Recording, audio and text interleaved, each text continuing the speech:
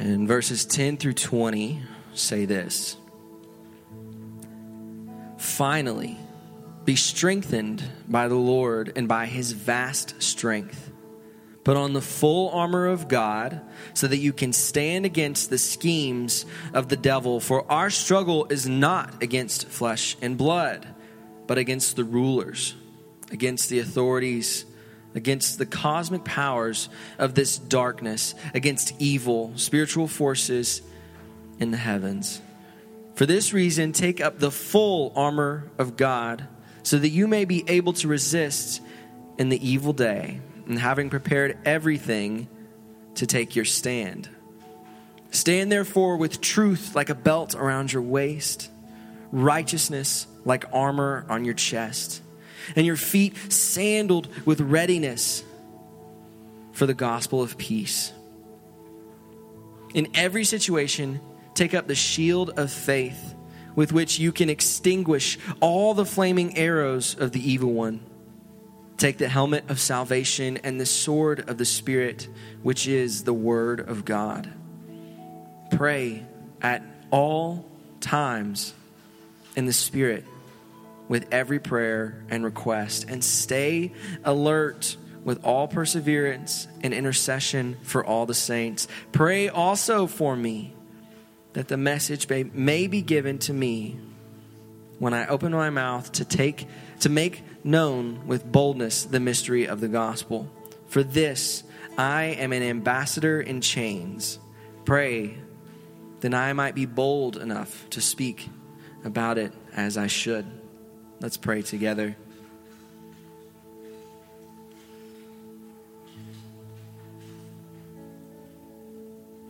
Dear Heavenly Father, open my heart to hear your word this morning. And Lord, help me to recognize that my life exists within a battlefield. And that the reality is that I need to be prepared for what is to come. Help me consider and then to put on your armor this morning, Lord, as you send us.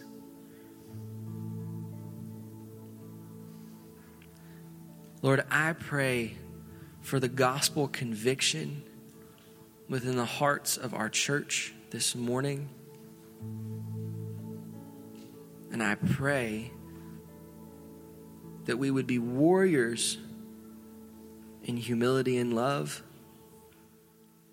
that we would be ambassadors in your praise, that we would fight knowing that you have already won.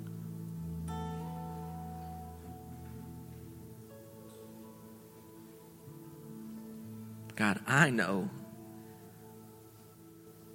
that you are good. I know that you are kind, and I know that you are so much more.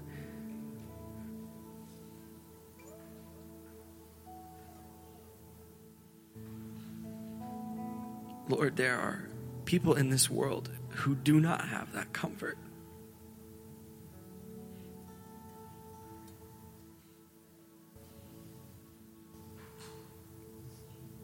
There are people who do not know.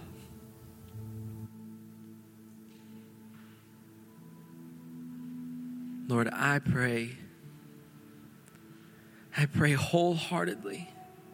I pray passionately. I pray desperately. I pray expectantly and faithfully this morning that you would reveal yourself to the lost. Lord, I pray that you would come again.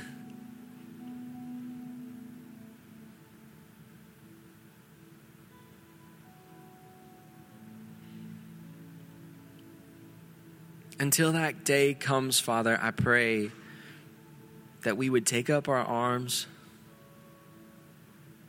and live for you. And I pray this morning that we would be poured into in this effort.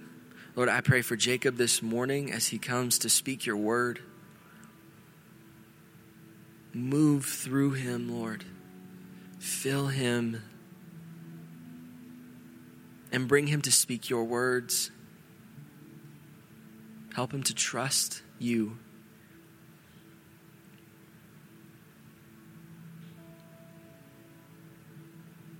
And help him to know that you are good.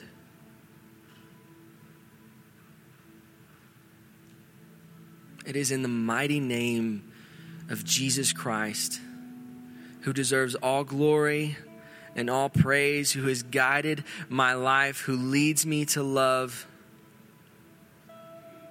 that I pray these things.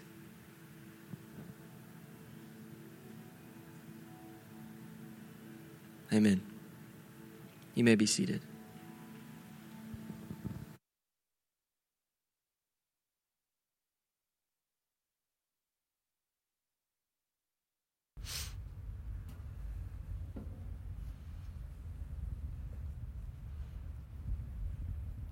Thank you.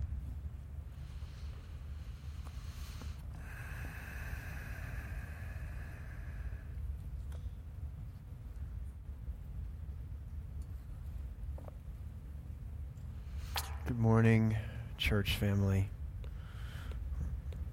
We're going to do a quick test and see if I have any control here. I do not. Hey, Kevin. Do you want to see if we can get control there? Yeah. Okay, sweet. When we add slides. Awesome. Thank you. I was telling who I thought was Cameron. Turned out it was actually Timothy. Oops.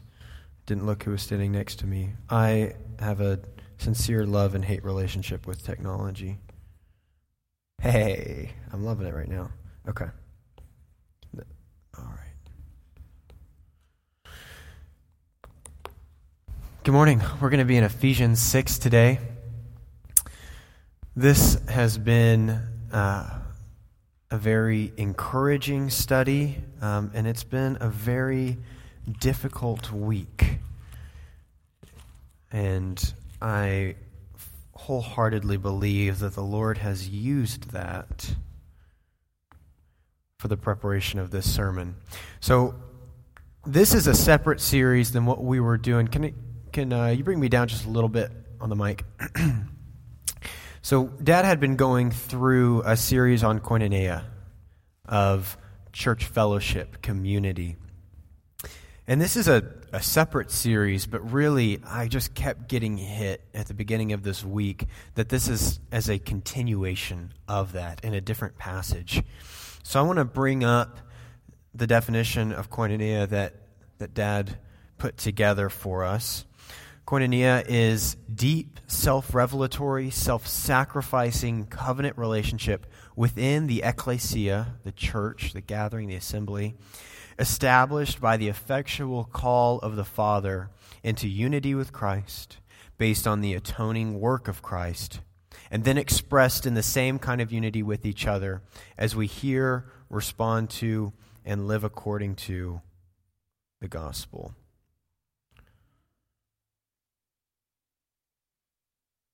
And as you heard read, we're in Ephesians 6. So let's read that one more time. Finally, be strengthened by the Lord and by his vast strength. Put on the full armor of God so that you can stand against the schemes of the devil.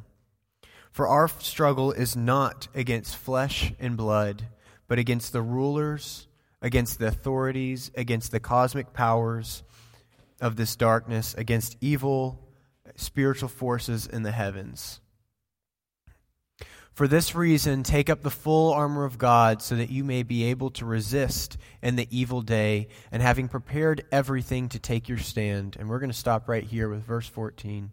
Stand therefore with truth like a belt around your waist. And that verse 14 is where we're going to be today. And we're going to be focusing on truth. Now, as we look at truth, it's typically something that we think of as an individual purpose. But I want us to look at this through a focus of this letter being written to the church, to the gathering in Ephesus.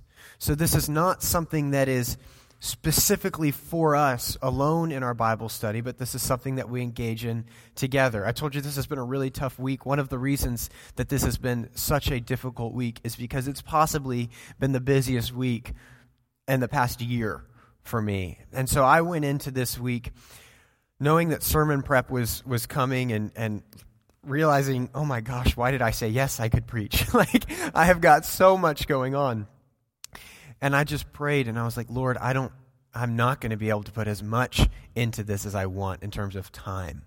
Just because I'm looking at everything that's scheduled out this week, I will do my absolute best to honor you with this. But Lord, would you please give me an extra grace this week? And we then had dinner with the Spitters, and then we had an old high school teacher of mine over, and we had dinner with them the next night, and then I had conversation with Cameron. And in all of these conversations, I'm not making this up, the Lord was just giving me things for this sermon. And I was like, Lord, you answered my prayer.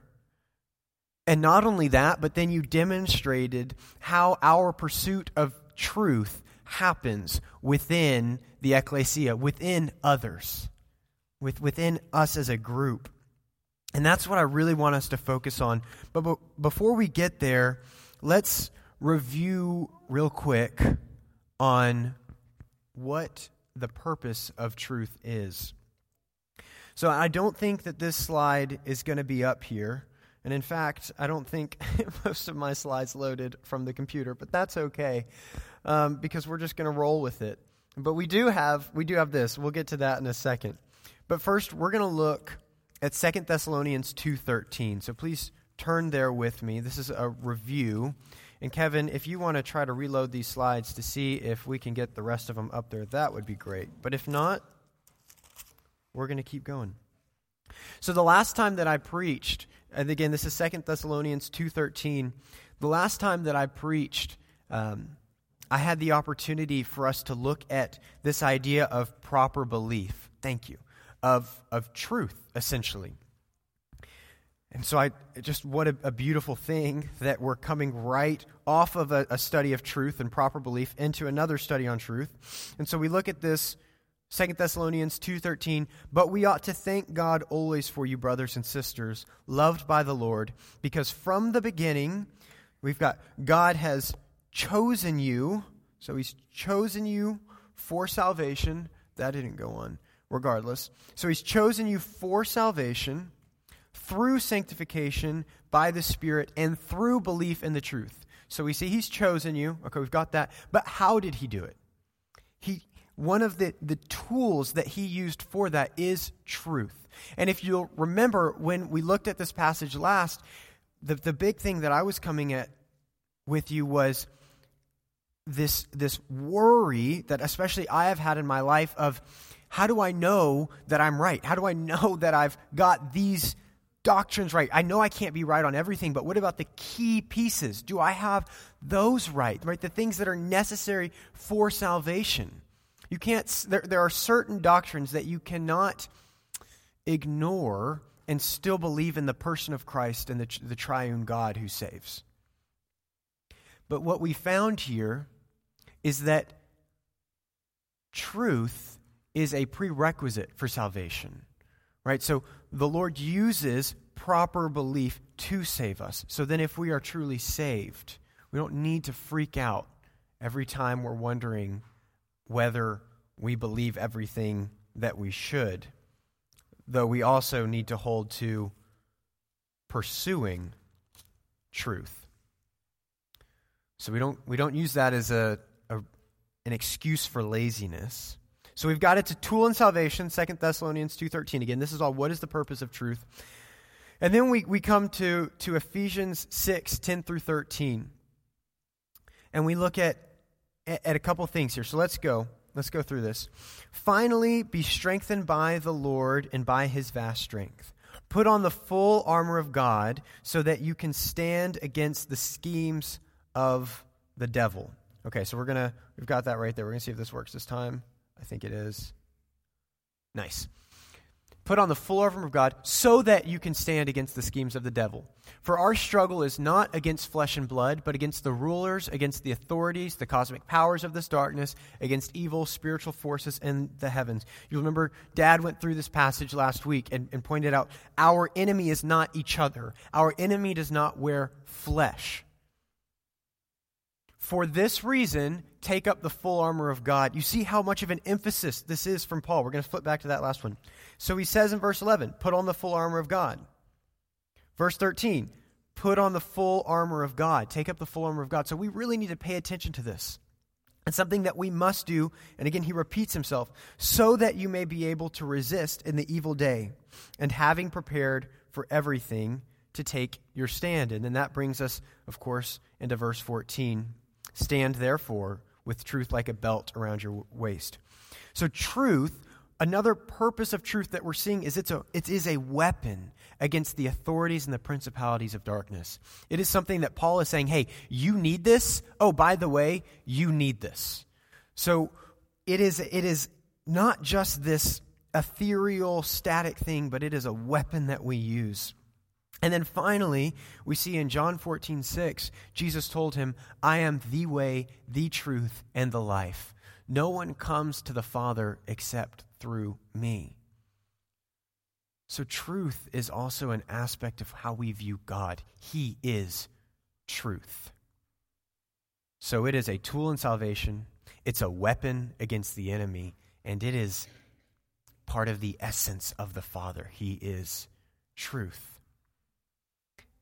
Have you ever thought about why truth is so under attack in our society? I mean, that is such a flashpoint.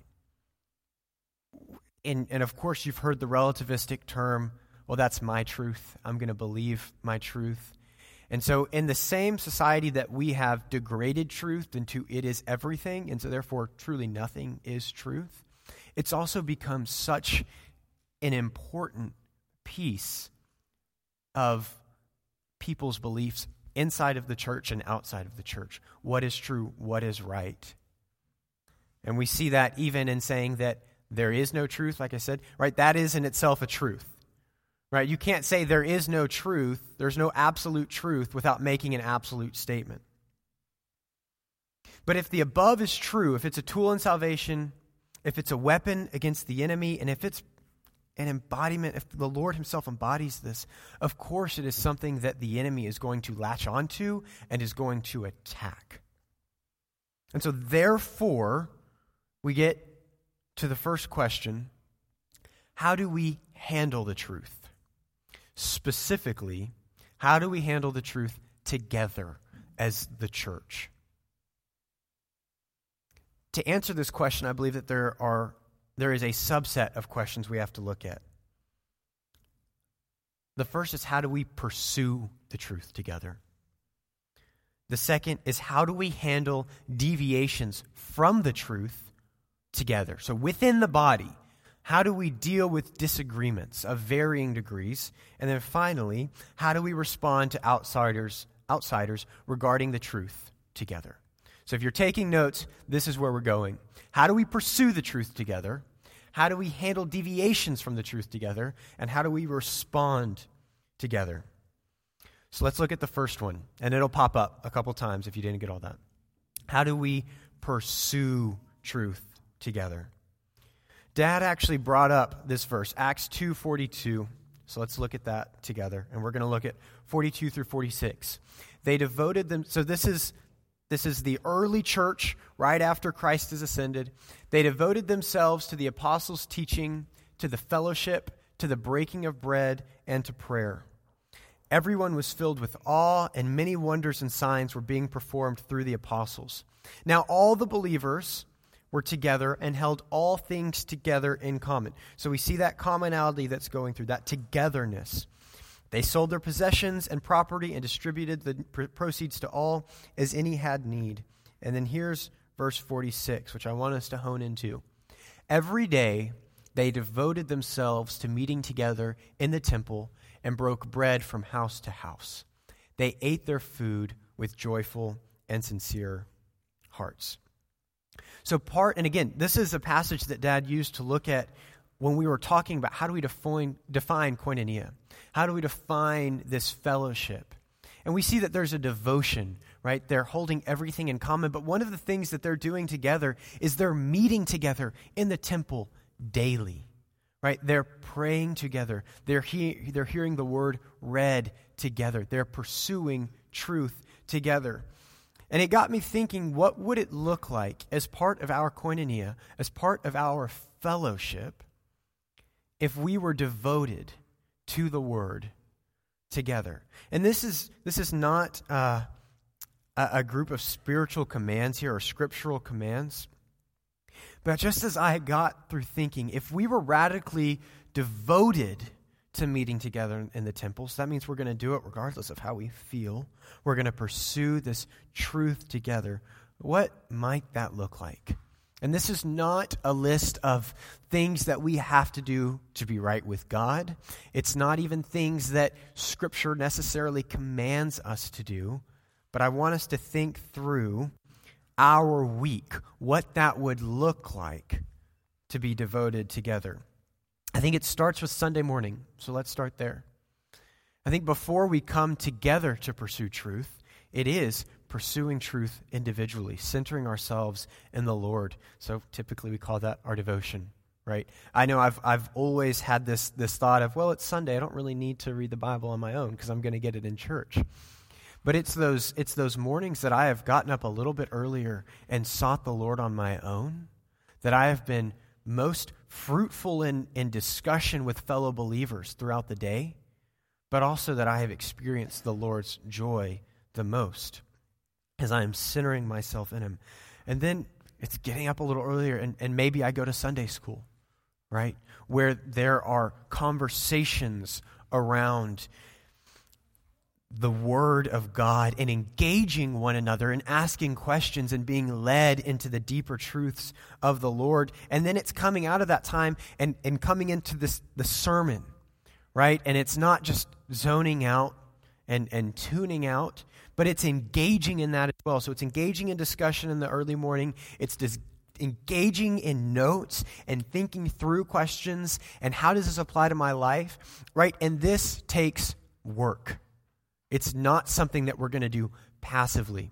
I started Greek last week in seminary, so obviously I know everything because that's what seminarians do. They think that they know everything. But nonetheless, one thing that my professors have said over and over and over and over again, and I've been thankful every single time, learning Greek is hard work. Any language you learn is hard work. It's something you have to labor in every single day. And it's not always going to be fun, right? When I started, I was so excited, right? Like I was writing the alphabet on the whiteboard. You can ask my wife. I was like, oh my gosh, this is agape. Like I see that. And now just a week in, I'm like, good grief, this is really hard. And I haven't even gotten to conjugations and everything. We've just been doing pronunciations. So it's difficult work, and I don't always feel like it. And again, guys, I can't emphasize enough. It's been 5 days. Right? 5 days, and I'm already like winded from this. But I've got my eye on the end goal of I really want to be able to read the original languages. I really want to be able to pursue the truth. And so I'm going to commit myself to studying at this day after day after day. And the number of times that I've come into a Sunday morning for a sermon and been like, man, I just want to tune out. It's Sunday. It's been a long week. This takes work. But if we are devoting ourselves to truth, it means engaging together in this time. And then going back to our day, maybe it then goes to lunch, right? The young adults, we get together for lunch every week and we discuss. And sometimes it's on things that went on in the sermon. Sometimes it's on the silliest things that we saw this week. I mean, it really, if you've never been there during those conversations, it ranges from one end of the spectrum to the other. But what if we got together with each other after church and engaged? Or not even that, but what if with your family, right? Whether it's with kids or just a spouse or whatever it may be, you're just engaging. Hey, what really stuck out to you? Again, this is hard work, right? And then we go to the midweek. It's getting together with people outside of church, outside of this Sunday time, and it's studying together and discussing a question. When was the last time you had someone over specifically to study the Word? Like for a question that you had. I have not done this nearly enough, but one time that I did do this recently, I had been engaging with some people who were proselytizing, who were sharing a false gospel downtown. And so I struck up a conversation with them, and I realized that the points it was just the theological issues they were coming up with was just so core to Christianity. And I was like, come on.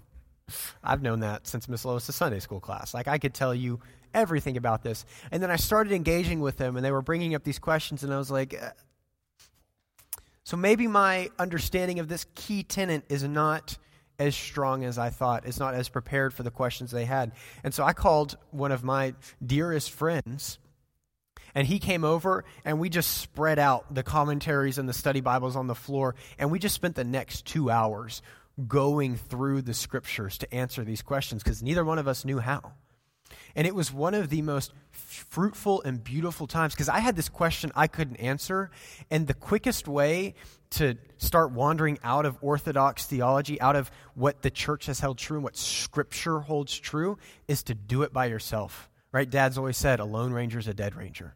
And so when we start going even through scriptural issues by ourselves, it gets dangerous. So engage with people when you have questions. And then finally, how about Saturday night? I know TJ Zinke, who was an elder here, if you didn't know him, wonderful guy, moved to Indiana recently to go be a professor there. But nonetheless, he had thrown out the idea to me in a conversation Dad and I were having of, it's been said that to have a fruitful Sunday morning, that starts on a Saturday night. Right, starting to prepare your mind to pursue Scripture, getting to bed on time. Right, like it's something that our whole lives are centered around pursuing truth together. And so again, this is not to bring shame if you don't do this well. I don't do this perfectly. Stephen is in nursery right now, but he could tell you the number of times that I've, waltzed into Sunday school like 30 minutes late. It's not something I do great, but it's something that if we can be engaged together, what would our lives and our communal lives look like? And then finally, it's reminding each other. This flows back in the midweek. This is something that Faith and I have gone over quite a bit in our family worship. But listen, Israel, the Lord our God, the Lord is one. Love the Lord your God with all your heart, with all your soul, and with all your strength. These words that I am giving you today are to be in your heart. Repeat them to your children. Talk about them when you sit in your house and when you walk along the road, when you lie down and when you get up. Bind them as a sign on your hand and let them be a symbol on your forehead. Write them on the doorposts of your house and on your city gates. The truth of God, the Word of God, is something that we are to remind each other, sometimes even awkwardly. Right? Just, hey, this is a weird moment to bring this up in my mind, but have you just thought about the beauty of God today? Man, what have you been going through in your personal studies? What's been really hitting you? And part of that means that we need to be engaging with each other outside just this room. And it's something I believe that we can aspire to and strive towards. Which brings us to the second question. How do we handle deviations from the truth? Now, all of this, I think, 4 words to go over in this verse, right? Like, stand firm with truth like a belt around your waist, right? That's more than 4, but nonetheless, that's not a lot. And yet, looking at truth in Scripture is one of the most expansive topics that you could possibly have. So this, and none of this is an exhaustive list. I'm sure that there are ways that we can be dedicated to pursuing truth together outside of what I went over.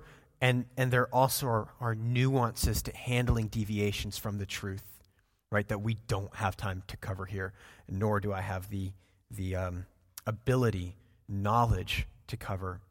But there are a couple good guideposts, I believe, for us.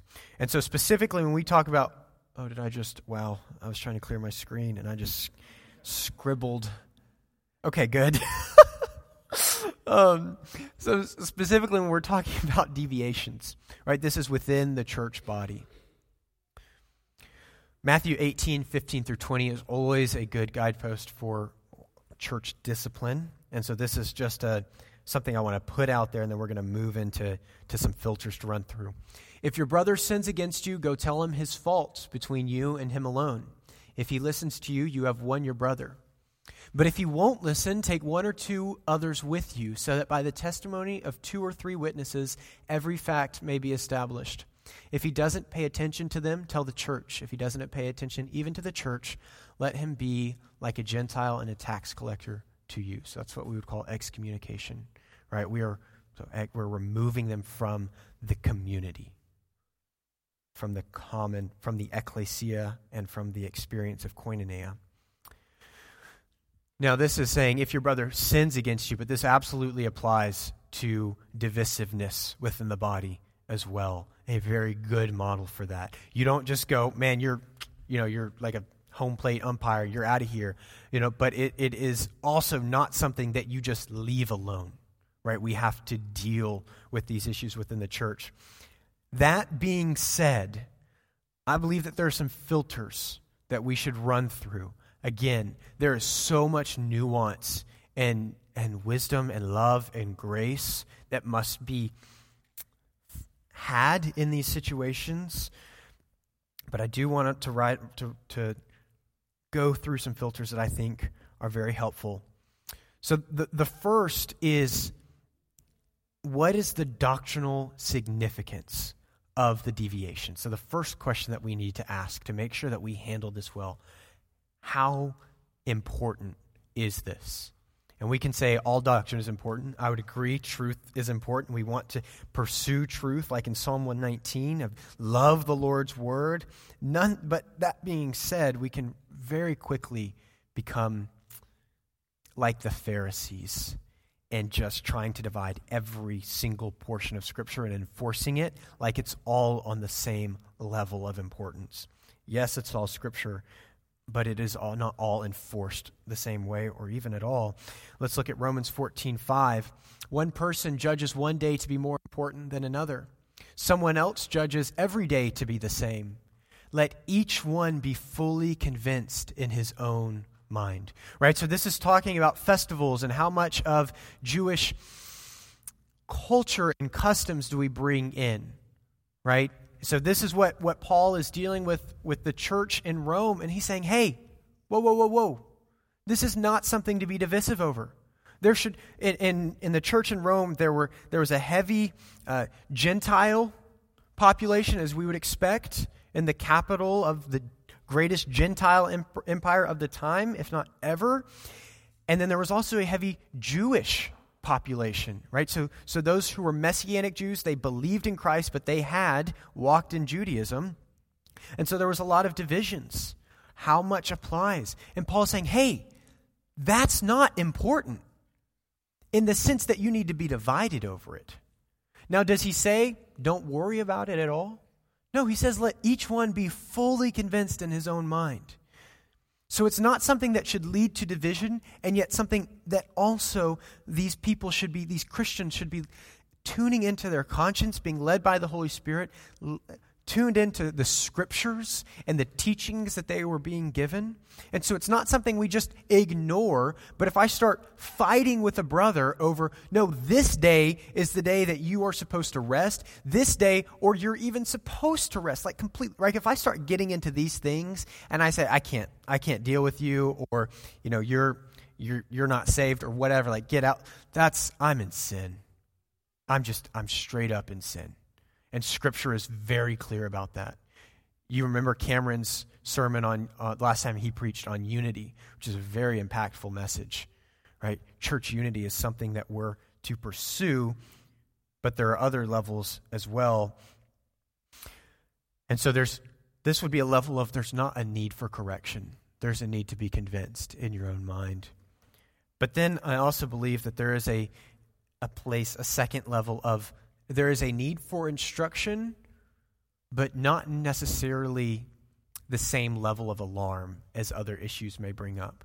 And so if you'll remember Paul's instructions to the Philippians all throughout that letter, or the Thessalonians, right? The Thessalonians, right? They're concerned with, have we missed the resurrection? Like, is Christ already raised? Are we, and they're freaking out because of all of these issues. And it's not necessarily something that, right, their belief is to that level of doctrinal significance that it's like, okay, I don't know if you can hold to this and still be saved, right? So he's not rebuking them, but for their sake and the sake of truth, he is correcting them. Hey, whoa. Let's take a breath. That's not what's going on here, right? And so there is an instance, a need for correction, but not necessarily rebuke. And then third, and this will hopefully give a little bit more clarity to the second as well, there is error that breeds death, or error that is associated with death. So let's look at Galatians 1, 6 through 9. Now, for the youth, I'm not going to ask you to shout it out. I really was tempted as I was prepping. But what do you have? Actually, I'm going to ask anybody who shouts it out, what do you have written at the top of your Bibles in Galatians in handwriting? Anybody? Boom. Exactly. Thank you, Eleanor. Jesus plus nothing equals everything. Because what the Galatians were dealing with was this heresy that you had to follow these Jewish customs, you had to be circumcised and do all of these things so that you would be saved, right? Which goes directly into opposition of what Paul said in Romans 14:5, that everyone be convinced. But he's saying these people were adding to the requirements of salvation, the things that the Lord has used to bring salvation to his people. And it was a heresy, and this is exactly what he said to them. I am amazed that you are so quickly turning away from him who called you by the grace of Christ and are turning to a different gospel. Not that there is another gospel, but there are some who are troubling you and want to distort the gospel of Christ.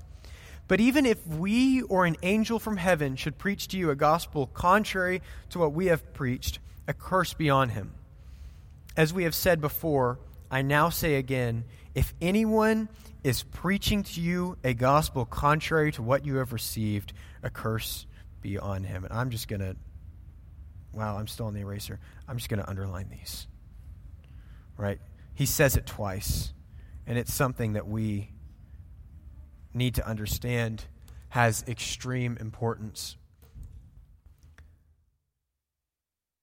While there are some things that are taught that Paul's like, hey, be convinced in your own mind, okay? Everyone be fully convinced. Care about it. Explore the mind of God.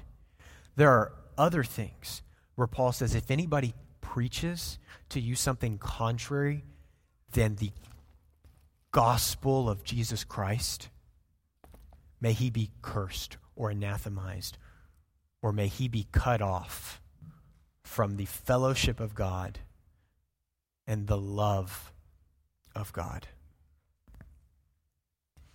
2 Peter 2:1.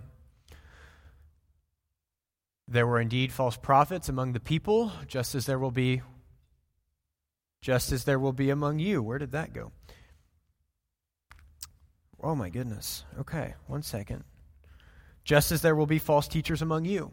They will bring in destructive heresies, even denying the master who brought them, and will bring swift destruction on themselves.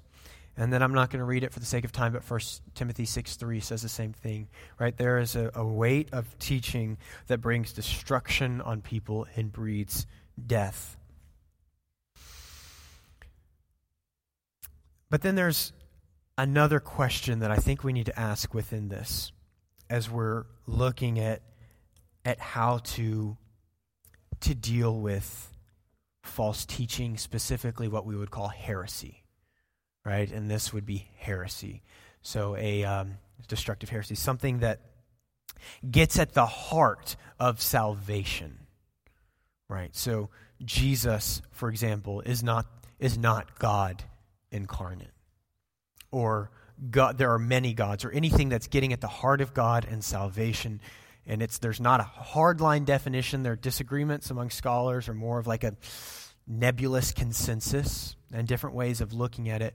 But one thing that a scholar, Michael Horton, says that is important is there is a difference that's been made throughout history of what's called formal heresy and material heresy. And so, losing those terms,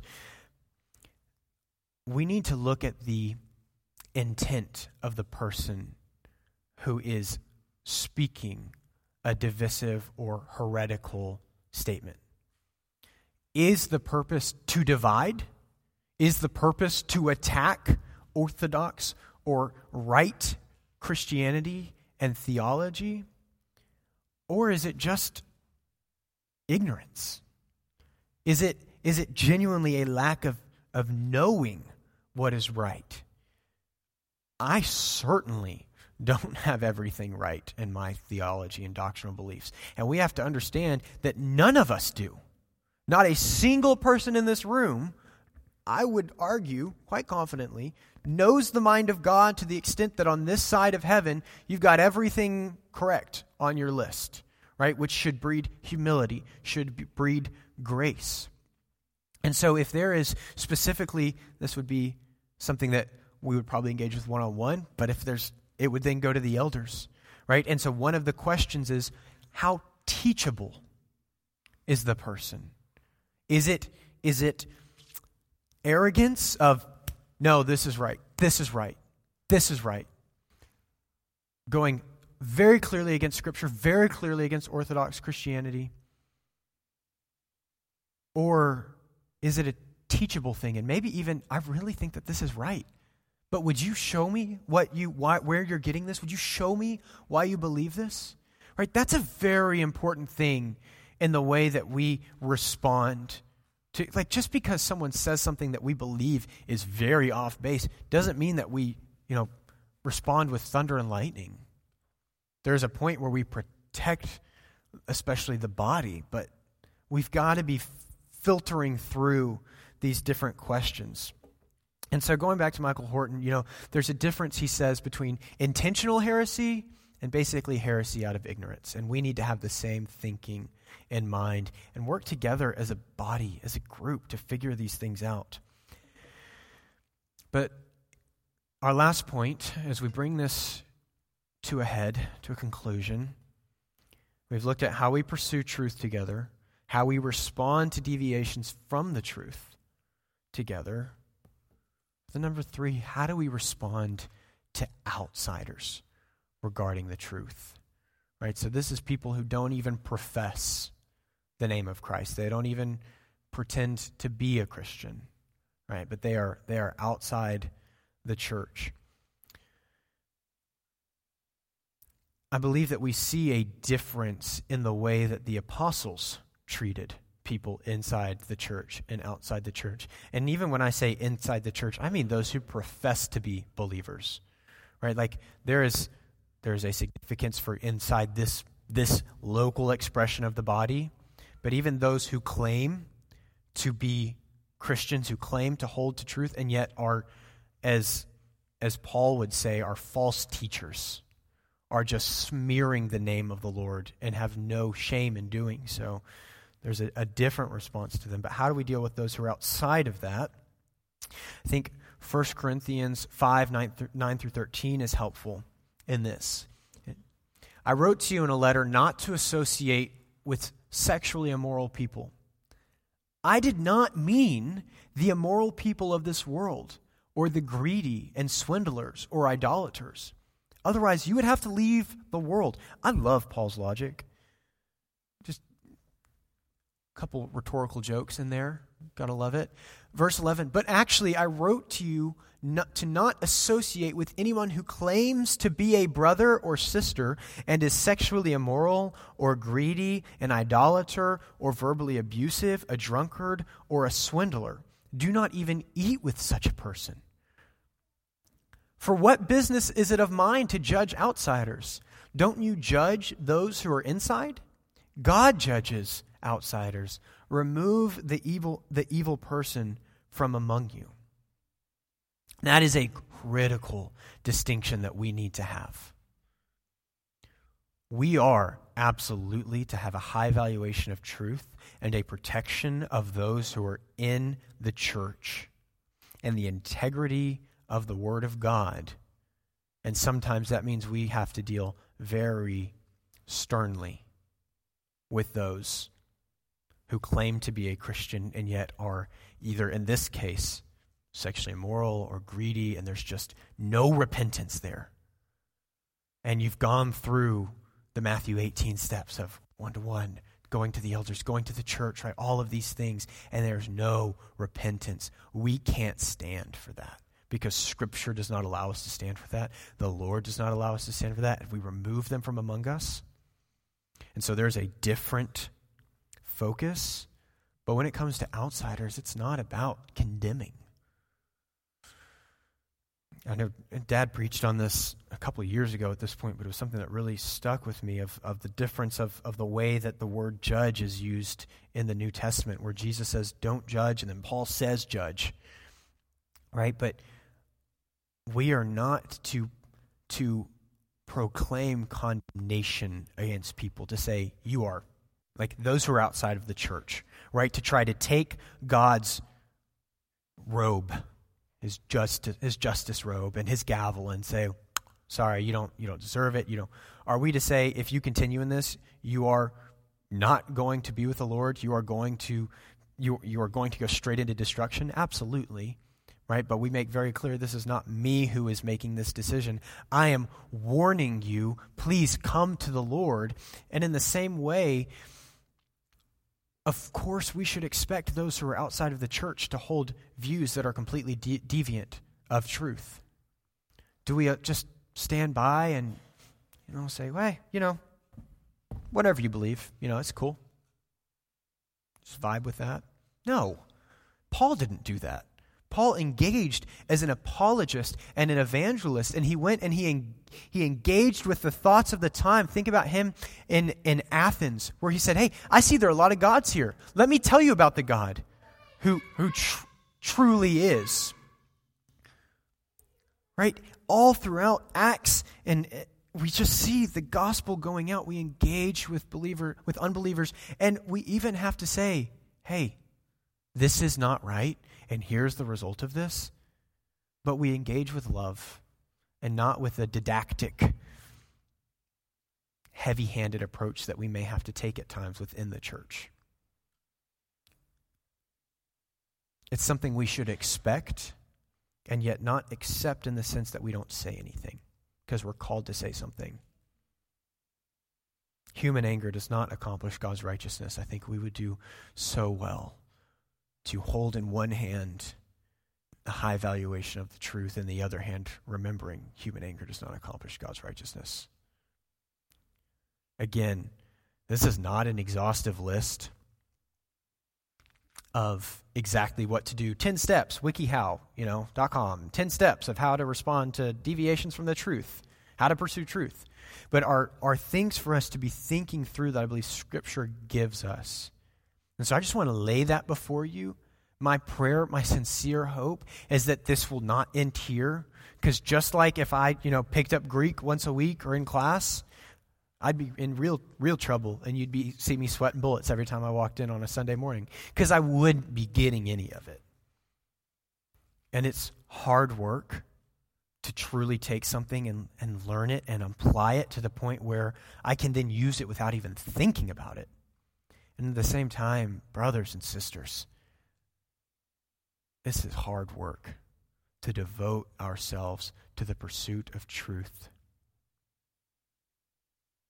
But let's do it together, because a lone ranger is a dead ranger. And God has designed us to pursue Him, the truth, in community. Let's pray. Dear Lord, you are so good. And the only way that I can know that is because you have revealed truth to us. You have told us what is right. And Lord, there are some things that you have not revealed to us, that you have seen fit to either conceal from us entirely or to allow us to dig and come to different conclusions and be convinced in our own mind of what is right and what we should do individually, Lord. And God, I thank you that you still call us to unity in that. Lord, may we have a high valuation of the truth. May we pursue it with everything we've got as we pursue you with everything we've got, which means that we pursue it in love. Lord, help us know when to take a stand, how to take a stand, who to take a stand. And Lord, give us an incredible love for those who don't know you, that we may pray for their salvation and pray that we may be a means that you use to accomplish that. Father, please fill us with the Spirit and guide us in worship. Please bless this beautiful, wonderful congregation, Father, full of people I love so dearly and who you love even more. In Jesus' name we pray these things. Amen.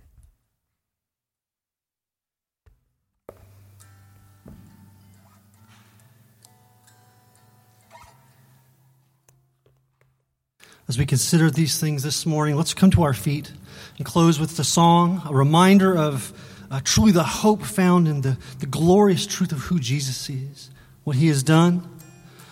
Whatever struggle, whatever strife, whatever confusion, whatever doubt that faces you this day, it is not more than him.